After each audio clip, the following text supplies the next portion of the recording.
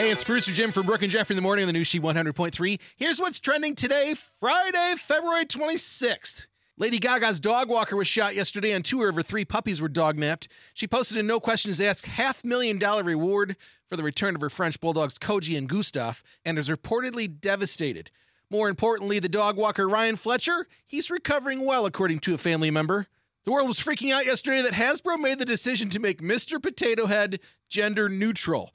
Later, they clarified saying the brand name was changing to Potato Head, but Mr. and Mrs. Potato Head would not be changing their names. And today's She Throwback takes us back to today in 1983, as Michael Jackson's Thriller album takes the number 1 spot, and it would remain there for a whopping 37 weeks. Have a great weekend, and if you've got an Echo device, remember, anytime you want to hear the best variety of the 80s and 90s you can today, simply say, Alexa, open She 100.3.